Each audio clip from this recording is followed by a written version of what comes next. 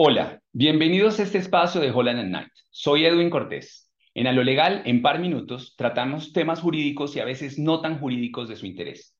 Hoy nos acompaña Agustín Hernández Guzmán, asociado de la firma y especialista en derecho societario. Y con Agustín hablaremos de algo que, al menos en principio, no parece tan jurídico. Agustín, ¿qué tienen en común la película Barbie y el mundo empresarial en nuestro país? Gracias, Edwin. En la película, Barbie viaja al mundo real y se encuentra con una reunión de una junta directiva que está integrada solo por hombres. La película hace una crítica de la poca participación que tienen las mujeres en los altos cargos y en la administración del mundo empresarial. Algo similar pasa en Colombia.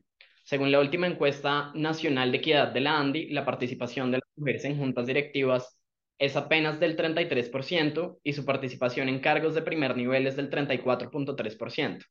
Además, en la gran encuesta integradora de hogares del 2021, solo el 51% de las mujeres en edad de trabajar hace parte de la fuerza laboral, mientras que los hombres tienen una cifra del 72%.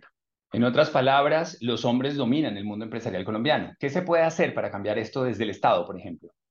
El Estado generó incentivos para aumentar la participación de mujeres en todo el mundo empresarial. Por ejemplo, la ley de emprendimiento cuenta con elementos que favorecen la incorporación de empresas de mujeres y la contratación pública con empresas de mujeres.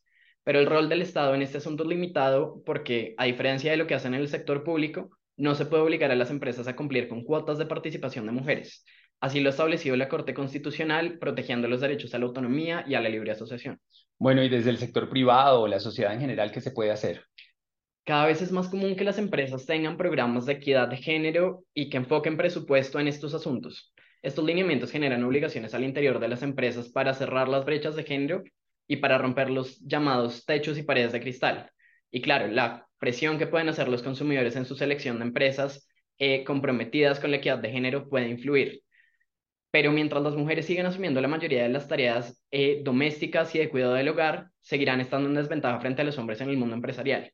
Ahí es donde el mayor cambio que se requiere es en la parte cultural, y el hecho de que una película como Barbie, que expone y denuncia estas situaciones ante audiencias masivas, lo haga, es importantísimo. Bueno, Agustín, gracias y ojalá la próxima vez que veamos una de estas películas esa situación haya cambiado. No en la película, sino en el mundo real.